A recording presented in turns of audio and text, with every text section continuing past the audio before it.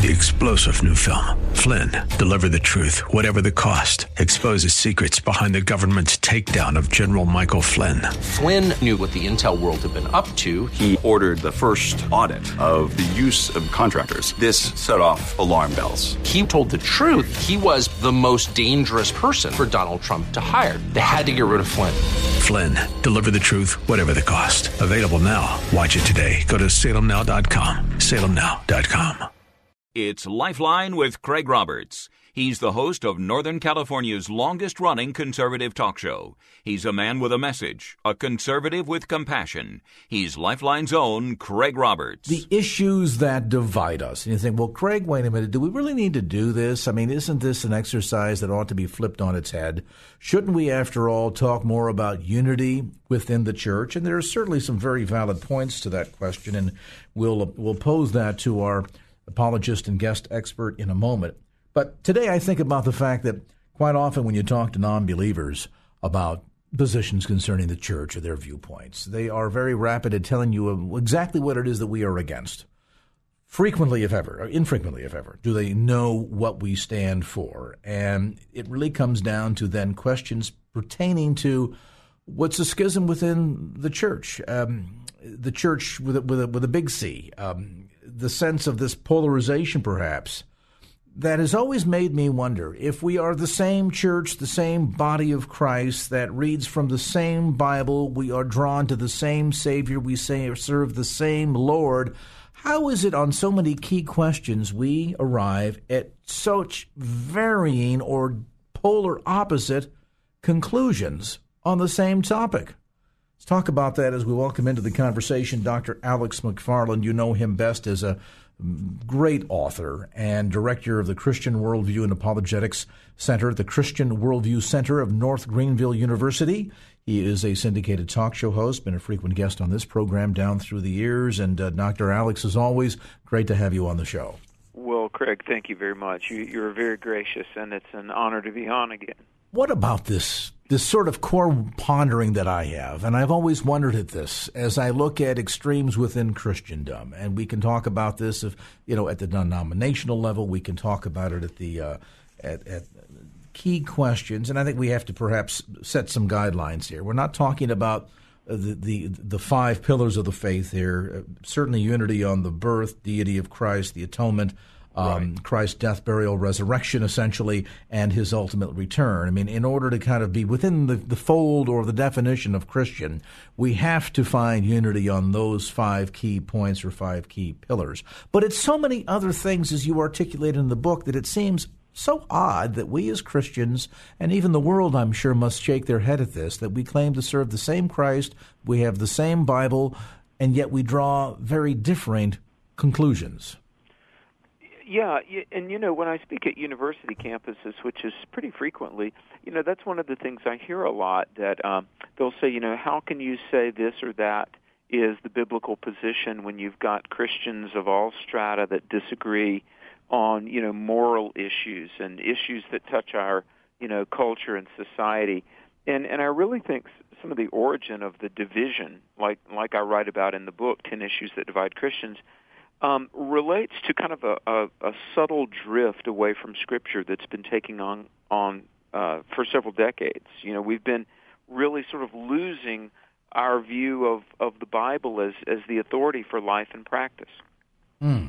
So even as much as the perception from the outside looking in that we have all this commonality, how do we draw such differing conclusions? Maybe it is because of that drift that we have seen, that in many cases the source from which we draw the direction and the guidance and sort of the moral compass that you're suggesting is not necessarily as common as it once used to be.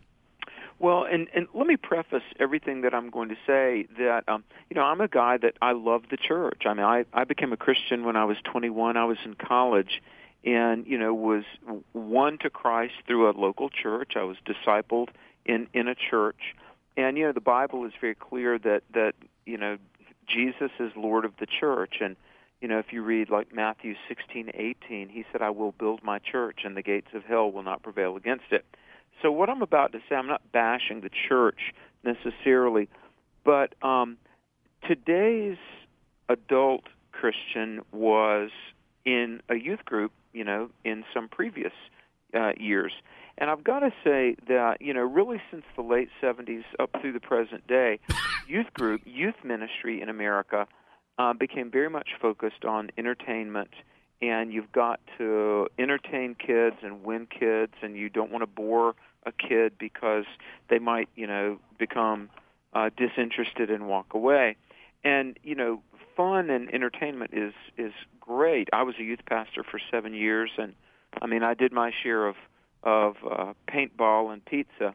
But, somewhere along the continuum, we really watered down discipleship, and we just did. Church in the last 25, 30 years of American life has really not been as rigorous as in previous generations, not only really letting God's Word shape your life and permeate your heart, but, just having standards of speech and morality. And if you begin to talk about, godliness and really, avoiding worldliness, some people are going to say that you're a legalist. And I'm not a legalist by any stretch of the imagination, but I really do think in terms of discipleship and the life of the mind, really transforming our mind with God's truth, the last couple of generations have really not had the edge that previous centuries of Christendom have had. And so here we are in the 21st century, and, in many a context, the church does not look appreciably different than the world. And that's ironic because you're right. We can see this shift, this paradigm shift that has happened within the church, particularly as you relate in this case to young people, where oftentimes, and I let me do my disclaimer here too. I'm not suggesting that this is indicative of all youth ministry within the church, but certainly a growing percentage of it that seems to be occupied with the idea of keeping the kids occupied or entertained, getting them out of the house for a while, or giving them something to do to keep them engaged while adult services are taking place. Sure. As opposed to the notion of, okay, here's our chance to speak truth into these young minds and to mold and to fashion and to embed foundational truisms into their life upon which they will then ultimately build their relationship with Christ, their relationships with others. It's interesting because I'm going to date myself here. There was an organization called the Institute in Basic Youth Conflicts. Sure. This was a big thing back in the 1970s and early 1980s, but certainly throughout late 60s, early 70s. And a couple of different churches that I was involved with, there was some point at which the focus of the educational program within the church for young people was so heavily directed toward, again, foundation building, that getting into intense instruction along the lines of an Institute in Basic Youth Conflicts, and the older folks in the audience like me will remember what that was, we saw that as being critically important. And yet today we've made this paradigm shift from let's educate them to let's entertain them. Exactly. You know what? Yesterday, I was on the phone with a youth speaker. I'm sure many of your listeners will know, very well-known youth speaker. And we were talking about, getting, dates on our schedule. By God's grace, I've spoken in roughly 1,400 churches over the last 18 years to do my apologetics seminars, which I love to do. And, by the grace of God, I still, I keep a very busy calendar. But this particular speaker was talking to me, and he said, I'm not getting the bookings with younger youth pastors because this particular speaker is pretty meaty, pretty heady. And he said, a lot of the issues like premarital sex and abortion and biblical morality, traditional values versus homosexuality, he said that the youth pastors that are, say, 35 and younger either don't book me or similar speakers, or if they do, they don't want me to talk about these really tough issues. And so, while it's true, we don't want to just, give young people the idea that, everything's bad. You've got to look at the world in just these, negative terms. I mean, the fact is, we do have to help Christians of all generations understand that, it's a fallen world, it's a broken world, it's a world that's been tainted by sin, and sinners need a Savior. And we who have found Jesus Christ, we're to grow in Christ. Christ owns us all. Any realm of life, whether it's our personal behavior, it's our morality, our politics, our vocation. God has spoken. My friend Del Tackett of the Truth Project, he says, look around in any direction, 360 degrees, and in any sphere of life, God has spoken. And so it's biblical worldview applied and lived out. And rather than, take succeeding generations of young people through, the rigors of becoming a disciple and learning God's Word, oftentimes there's just been, hey, let's just keep it very, very superficial, simple little faith in Jesus, but yet we've not taken each other deep. Barna said this. Listen to this quote. Barna, in talking about the lack of, a Christian worldview, he said, without a biblical worldview, teaching goes in one ear and out the other. There are no intellectual pegs in the mind to hang these truths on, so they just pass through and they don't make a difference. So as daunting as it may sound, and maybe as uninteresting as it may sound, although I really don't think it is, I think the Christian worldview is really one of the most invigorating, exciting things to apply our attention to. But as daunting as it might sound, we have to teach biblical worldview, what Christians believe, why we believe it, and how to live it out.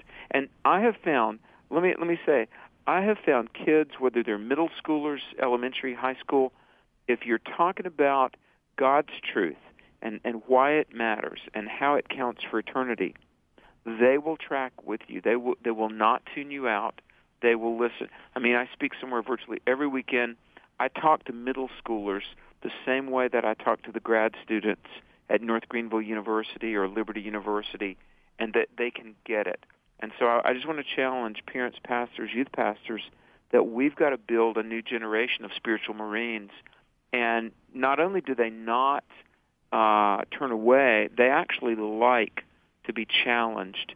I think kids want a faith that's worth dying for. Well, and we sell our kids short when we suggest that they're not capable of any of this. And I think a lot of it, perhaps, Dr. McFarland, is a product of the culture that we're in today, where, let's face it, we've grown accustomed to all that is instant, cheap, easy, minimal commitment, and because it's not a lot of work involved in that. Of course, sadly, too, there's also not a lot of results in it either.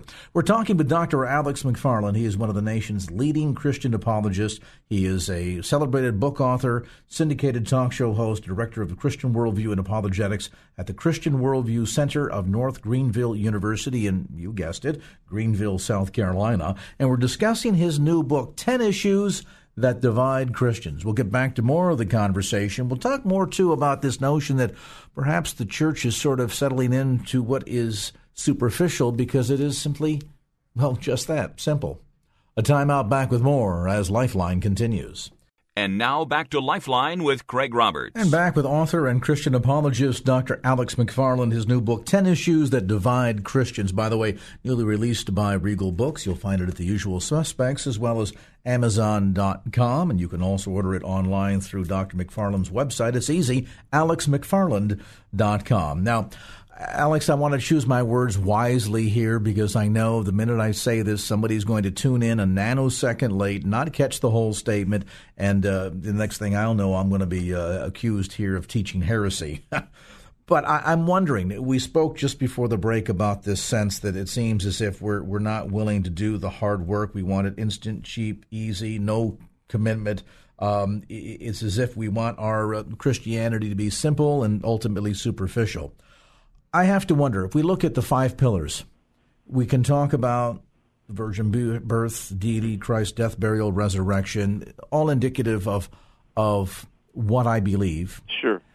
And yet, and here's where I get into trouble because somebody's going to misconstrue this, but it doesn't require a lot of me. And here's what I mean by that.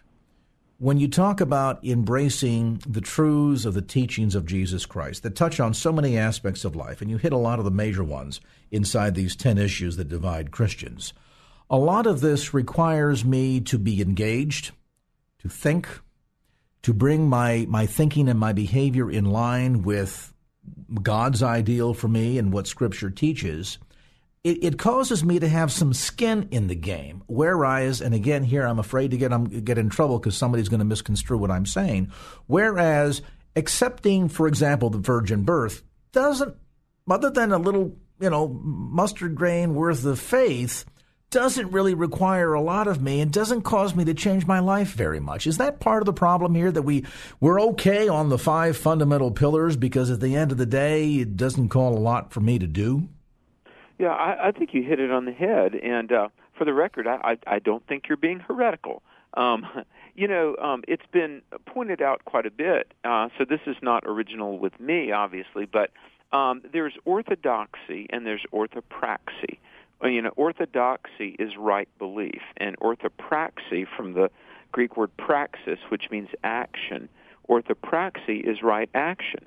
And so, to embrace orthodoxy, you're right, that doesn't cost us a whole lot. We say, okay, Jesus is the Son of God, he's deity, I get that. His blood was shed on the cross to wash my sins away, that's the atonement, I get that. And you're right, the pillars of biblical truth, we put our faith, we believe those. But orthopraxy, right action, that's going to require what Paul talked about in 1 Corinthians about I die daily. Now, the sin that tempts one person may not be the sin that tempts somebody else. And, whether it's, goodness gracious, anger issues or immorality or just slothfulness and being lazy. And, what sin it is that Christ wants you to turn from and overcome in his power, that's between everyone listening and the Holy Spirit.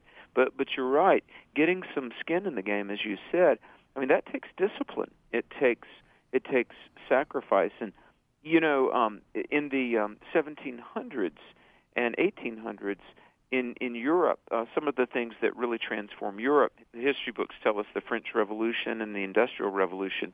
But one of the big things that transformed Europe in the 18th and 19th centuries was the Wesley-led revival.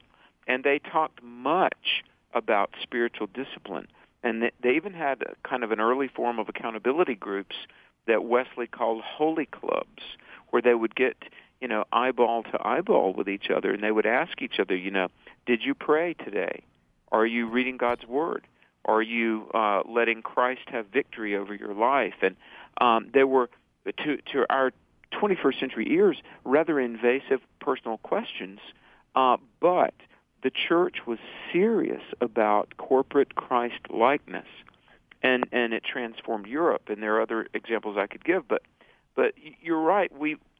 C.S. Lewis talked about a Christianity that promises something but also demands something. And Jesus demands our all, doesn't he?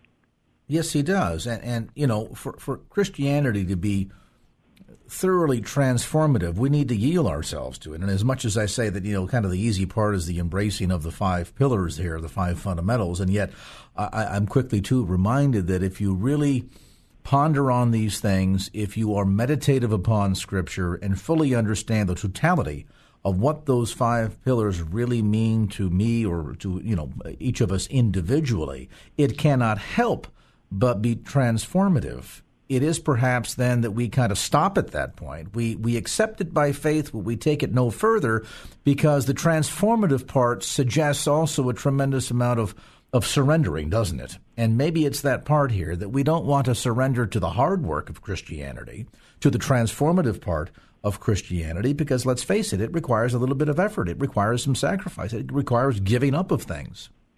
Well, you're exactly right. And the fact is that we've got to recover an ethic of discipleship that, we've got to let God define what we are to look like. We're content with kind of where we are.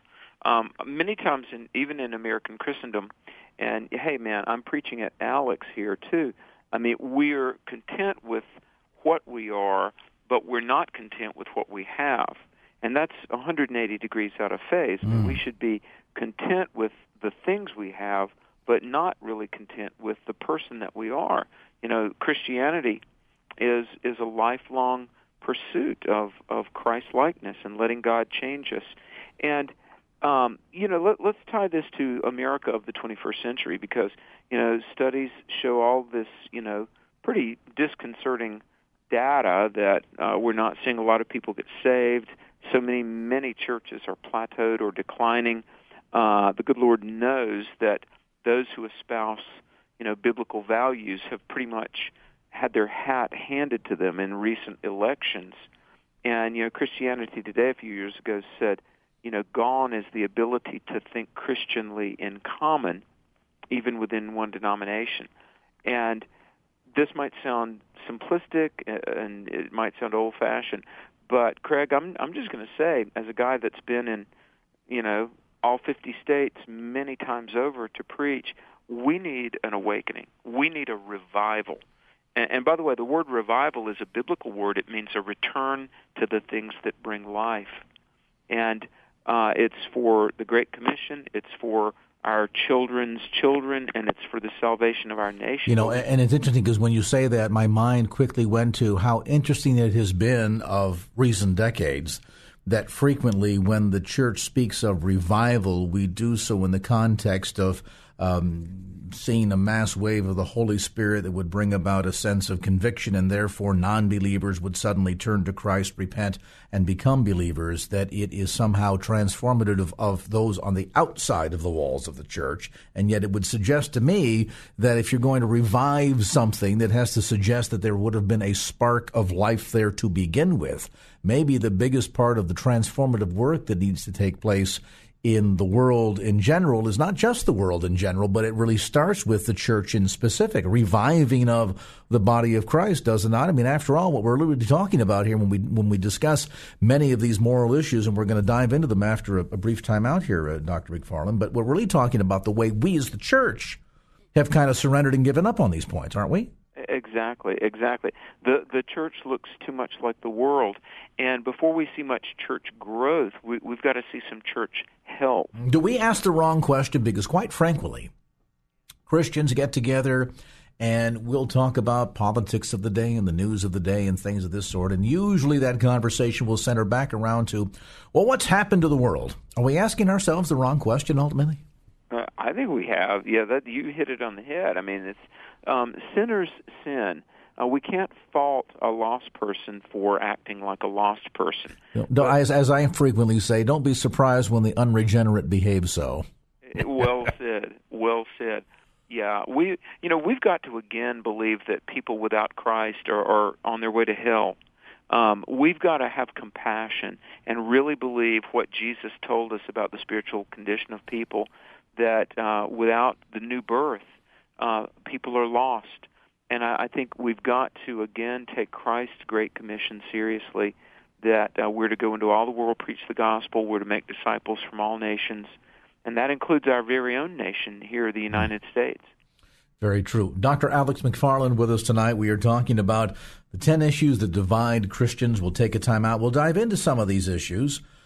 Ask Dr. McFarland why these particular issues and ultimately why each of them are so important. A time out, back with more of our conversation as Lifeline continues. And now back to Lifeline with Craig Roberts. Back now to the conversation. Dr. Alex McFarland, my guest, to look at his book, 10 Issues That Divide Christians. Now, let's get into some of these topics. First, out of curiosity, and just in terms of arriving at these, I guess any of us could sit down and come up with a list. I don't know that we would all match with the same list, but in terms of these, why did you feel that these were the most divisive and, at the same token, perhaps the most important? Well, Craig, when I travel and speak, I do a lot of open mic Q&A, and I keep a lot of notes. One of my first books was The 10 Most Common Objections to Christianity and how to effectively answer them. And, for a couple of years, I was just keeping track of the Q&A that I would do in churches and at colleges. And, these came up, issues like abortion and homosexuality and war and the environment. And, what did America's founders intend the role of religion to be in public life? And, one thing in talking to young people, the concept of what is called American exceptionalism, and I would say that I'm a very patriotic person. I love this nation, and I really don't see, even among Christian millennials, those that are under 30, I don't always see a lot of, love of America. And so I did feel like, American exceptionalism was something to write about, to try to get kind of a new generation of Christians sort of up to speed on what has made this country unique. So among some of the hot-button issues that, it's kind of funny, I'll be at these churches and, imagine like on a Sunday morning I would preach, but then on a Sunday night we would have an open Q&A, and, there's, 800 people there, and somebody comes to the mic and asks about, homosexuality or gay marriage or, gay, lesbian, transgender issues, or what about online porn? And, you can see the pastor sometimes would get uncomfortable. But I've got to say that, I've never tried to answer these in a way that's abrasive or burns bridges. I've always tried to give audiences, content that was biblically factual and, statistically driven, given good, relevant information that is, speaking the truth, but speaking it in love. And I've found that so many audiences around the nation, even if they disagree, and even, let's say there's people there that have been brought with a friend and maybe they're not a person who's a Christian yet, if you have these dynamics, trust, honesty, and respect, you can talk to people about even some of the most volatile issues. And in the book, we try to encourage the church to, not be afraid to tackle even the thorniest of problems or issues, because, God's word has spoken. God has something to say about the biggest challenges of life. And I guess I came up with this first volume of 10 potentially divisive issues. Are some of these issues ones also that perhaps we need to do some work on in terms of sort of reclaiming them for the church? And I raised that question. You shared an experience in there which reminded me of one that I had many years ago speaking at a public fundraiser, and Ryan Dobson, Jim Dobson's son, happened to be the keynote speaker, and I was the MC. And at the end of the event, and a couple of days later, I found out that some of the members of the board of directors of this organization had made it very vocally known that they did not want either of us invited back to the event because while we were at a pro-life event, both Ryan Dobson and I made note of the fact that we had just elected a pro-life president. Mm-hmm. And it was concluded that we had somehow, just by making that comment of something that happened that very week, that we were politicizing the entire event, and it was a terrible thing that we'd done so. And I thought of the story that you shared, where you had been accused of politicizing one of your talks because you addressed issues concerning abortion and welfare, gay marriage, the role of government at all, and some of the more influential people within this organization had said that, well, clearly you were taking a Republican view of these points, and you should not be to politicize that church meeting. Yeah, I remember that interview when you and I had that conversation, and that's right. Oftentimes if you come out with a strong stance, a biblical stance on some of these issues, periodically, and let me just say it, somebody will say, "Oh, well, I suppose you think God is a Republican," and it's not that at all. I will say that in recent decades there have been a number of issues that many Republican candidates took a more biblical stance on, like the issue of life. That life is sacred in all contexts, and we do not murder unborn humans for convenience. And so, but let me say this, friends. Jesus addressed political issues. when Jesus would engage the Sanhedrin, they at the time of Christ, I don't know if a lot of people know this, but the Jewish nation, they had its own police force. The Sanhedrin would adjudicate legal and moral and political matters. And when Jesus would dialogue with the Pharisees, it would be almost like a religious leader today engaging with an elected official. And so it's really been a misnomer in recent decades, this assumption that I think is really wrong, that Christians ought not speak out on political issues because, listen, we might not take an interest in political issues, but I assure you political issues will take an interest in you. Well, moreover, don't we also need to be fair here in the lexicon that we use? By that I mean, okay, let's take the topic of abortion. Yeah, abortion is a political issue. It is also a medical issue. It is also a moral issue. And so therefore to somehow suggest that the body politic touches on this topic. In a nation of self-governance where we elect individuals who will then go to the State House, the White House, the Congress to pass laws that will then govern, and give guidance to the nation. Yes, there's a political means by which a lot of these topics are played out. But in my mind, it's almost as if we're trying to scapegoat. We're trying to surrender important moral issues and somehow suggest that because there's a political dynamic or politics touches it, therefore it's a political issue, not a moral one, not one that ought to concern the church. Sure. You're absolutely right. And a lot of people assume wrongly that we keep our religion and our politics separate, but they inherently overlap, and there's huge need. Let me say this. I'm really thankful our founding fathers didn't believe in keeping religion out of politics, because if they had believed that, we wouldn't have an America. Well, moreover, if we don't allow our religion, or in this case our faith, to influence the way we think, the way we act, the way we govern ourselves, and I would have to ask the question, well, of what value then is our faith? Exactly. Hey, Charles Carroll was a signer of the Declaration of Independence, and Charles Carroll said this, quote, "Without morals, a republic cannot subsist or continue for any length of time." Now listen to this. They, therefore, who are decrying the Christian religion are undermining the solid foundation of morals, the best security for the duration of free governments.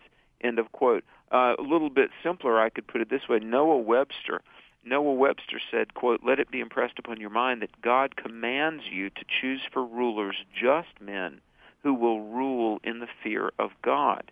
And, if 2014 had been 1776, we really would not have an America, because, back then our founders believed in a divine lawgiver. They believed in moral absolutes. They recognized a just cause. Because think about this. There had been the Regulatory Act and the Stamp Act and the Port Act, and all of these things that they recognized were oppressive by Britain on the colonists. And they said, appealing to God for the rectitude of our intentions. In other words, if we're wrong, we'll answer to God for it, and if we don't act, we'll answer to God for that. They were willing to be patriots and be involved because they recognized that the actions of Britain really violated an objective moral standard. And so, Craig, this conventional wisdom today that, quote, Christians aren't to sully themselves with politics, that is a myth. Christians were involved in fighting slavery, ending racism and segregation. Christians right now are fighting human trafficking and the kidnapping of young people to put them into the sex trade and child labor. In ancient Rome, Christians opposed gladiatorial combat and the death games and infanticide throughout history, and temple prostitution and child sexual abuse, and in Eastern countries, treating wives as property. And so thank God that Christians have, in previous generations, been involved in politics, because it cut a swath of beneficence and morality across the pages of history. And again, if we are to salvage our Constitution, and if we are again to have an America where we are free to pursue liberty and serve our Creator, we've got to rediscover a biblical worldview, proclaim it, even defend it. I'll put it this way. The idea that there's a God and a moral code, for many that's a bitter pill to swallow.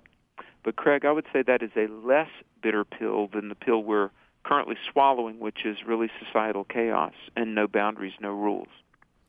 If you've just joined us, our conversation today with Dr. Alex McFarland. He was one of the nation's leading Christian apologists, author of a number of best-selling books, including his latest, 10 Issues That Divide Christians. It is newly released, as we mentioned a moment ago, by Regal Press and available at bookstores throughout the Bay Area as well as through Amazon.com. And, of course, Alex's website, alexmcfarland.com. We're going to come back to more of our conversation with Dr. McFarland. When we do, as we recognize the fact that, painfully true, inconvenient or not, the church no longer wields the influence it once did on the society and the world around us. How do we recapture all of that? Time out, then back to more of our conversation as Lifeline continues. And now back to Lifeline with Craig Roberts. And back, of course, to our conversation. Dr. Alex McFarland, my guest, the book 10 Issues That Divide Christians. Alex, as our time winds down, I'm reminded of the fact that certainly I think, even with some degree of embarrassment, we would all agree that the church in the West simply no longer wields the kind of influence that it once did. Getting re-engaged, of course, is one step that we need to talk about. Coming to the realization that we have kind of gotten soft on, quite frankly, that transformative side of Christianity, as we talked about earlier, is another important key. But I wonder, too, one of the 10 issues that you dive into is the issue of the impact of pluralism, the fact that even though we feel as if we have absolutes within our belief system, somehow those absolutes don't always transfer to others, that we would suggest that sort of this mentality that says, well, while I absolutely believe this is true for me, I know that there are many paths to God. I'm reminded years ago of a convention of Muslim clerics that Robert Schuller spoke at, where he made a comment about how that they all there, as he spoke from the dais, serve the same God. And I thought, boy, brother, are you confused either on the God that they serve or on the God that we serve? Is this arena of pluralism within the church also very damaging in terms of the transformative ability that we are able to wield in influencing the world around us? Well, yeah. I mean, we've got to, again, believe scriptures like Acts 4, verse 12, that says, speaking of Jesus, there is no other name under heaven given among men whereby we must be saved, the name of Jesus. We've got, I think as a church, we need to be proud to name the name of Christ, that our Savior is unique, the one and only Son of God who rose from the grave. And we've just been lulled into this stupor. We hear about, quote, the three great Abrahamic faiths, as if Christianity, Judaism, and Islam were all commensurate and all the same, when in reality, pluralism really means that people can believe whatever they want to believe, but it certainly doesn't mean that all beliefs are equally true. Christianity alone has a prophesied, virgin-born, sinless, risen from the grave Savior. And as I said earlier, that we simply must accept what Christ said, that people apart from Him were lost. And, today I was on another show, and I was commenting on Matthew 7, 21 through 24, where Jesus said, many will say to me in that day, Lord, Lord, didn't we prophesy? Didn't we cast out demons? Lord, didn't we do many wonderful works? And He'll say, I never knew you. So we've got to, again, tell the world about heaven being predicated on having a relationship with Jesus. Well, and it also says in Scripture toward the end times that we will be persecuted for our faith. And maybe part of the challenge here is that, in the mad rush to want to be liked, to not divide, to not ruffle any feathers out there, that maybe we don't take the positions that we once did because, well, after all, if we do that and I say that my faith is true and I dare challenge somebody else that theirs is built on shifting sand, they might not like me. I know. Well, we need to be concerned on not whether we have placated our neighbor, but whether we've really pleased our Savior. I've got to say this, if I may, Craig. We do an event we've done for years and years called Truth for a New Generation. And last year we had people from 35 states. We had a fairly large group from San Francisco and the West Coast. And I have to believe part of it is due to your great support in KFAX. But if I could give a little plug here, this year, September 5 and 6, the 2014 edition of Truth for a New Generation, which is an apologetics conference for all ages. We've got speakers like Ben Carson, Johnny Erickson Tata, Josh McDowell, Eric Metaxas, Todd Starnes of Fox News, David Barton. It's an awesome event. This year it's in Spartanburg, South Carolina, September 5 and 6, because we believe that biblical worldview matters. We believe that the church can make a difference in this world, and we believe that God has called us to. And so September 5 and 6, I know it's a ways off, but let me encourage people to pray and please come. The website is truthforanewgeneration.com. Call me naive, call me childlike, but I believe that America can have a great spiritual awakening. I believe that we've got to be willing for Christ to use each one of our lives, whatever our age, whatever our station in life. If we are believers, then we are persons in whom the Spirit of God dwells. We've been called. We've got the promises of God's Word. And so let me just challenge everyone listening to come to Spartanburg next September, just this fall. Hear Ben Carson and Josh and Metaxas and all these great speakers, and let's learn and be inspired and get networked and connected. And together, let's show the world one more time that Christ's body of believers can absolutely transform a culture. And Alex, I don't wish to embarrass myself here, but let me take it even a step further. I believe not only can we see our nation transformed, we should. In fact, I believe that Christ compels us to do so, because quite frankly, where we're at right now is not pleasing to him. And so this is something that I think when we talk about returning back to truth and the application of same in our own lives, that not only are we transformed, but therefore then as we are transformed by the power of our faith and our relationship with him, we are then capable of influencing and transforming the world around us. Is not something that we just get to do. It's something that I think we as Christians ought to be compelled to do. So I sure appreciate you coming on the program today, and I'll mention again for listeners, you mentioned about the Truth for a New Generation conference coming up September 5 and 6. Details on the web, truthfornewgeneration.com, and they can register there online as well, can't they, Alex? Sure. And there's some discounts, early bird discounts and things like that. But, Craig, I just so applaud the work that you do. And let me just read a quote from Dietrich Bonhoeffer. Everybody has heard of Bonhoeffer, I'm sure. But, he once said this. He said, if I see a madman driving a car into a group of innocent bystanders, then I can't, as a Christian, simply wait for the catastrophe and then comfort the wounded. I must try, if possible, said Bonhoeffer, to wrestle the steering wheel from out of the hands of the driver. So, we're watching our culture crash. We're watching as lost souls are leaving this world unprepared to meet God. So we've got to pray. We've got to be biblically informed. We've got to obey God by standing up for truth in our nation. And, what a worthwhile thing to invest our lives in. Indeed so. I mean, because here we sit otherwise not only watching just the car careen off the cliff. In fact, the entire country is about to careen off the cliff. And, of course, the only thing to be done for evil to succeed is for good men to do nothing. We appreciate the time. Dr. Alex McFarland, 10 Issues That Divide Christians, the new book. Details again on the web. You can order it online, alexmcfarland.com. We mentioned also about the upcoming conference, September 5 and 6, truthforanewgeneration.com for details and information. truthforanewgeneration.com. 3-star General Michael J. Flynn, head of the Pentagon Intelligence Agency, knew all the government's dirty secrets. He was one of the most respected generals in the military. Flynn knew what the intel world had been up to. He understood its funding. He ordered the first audit of the use of contractors. This set off alarm bells.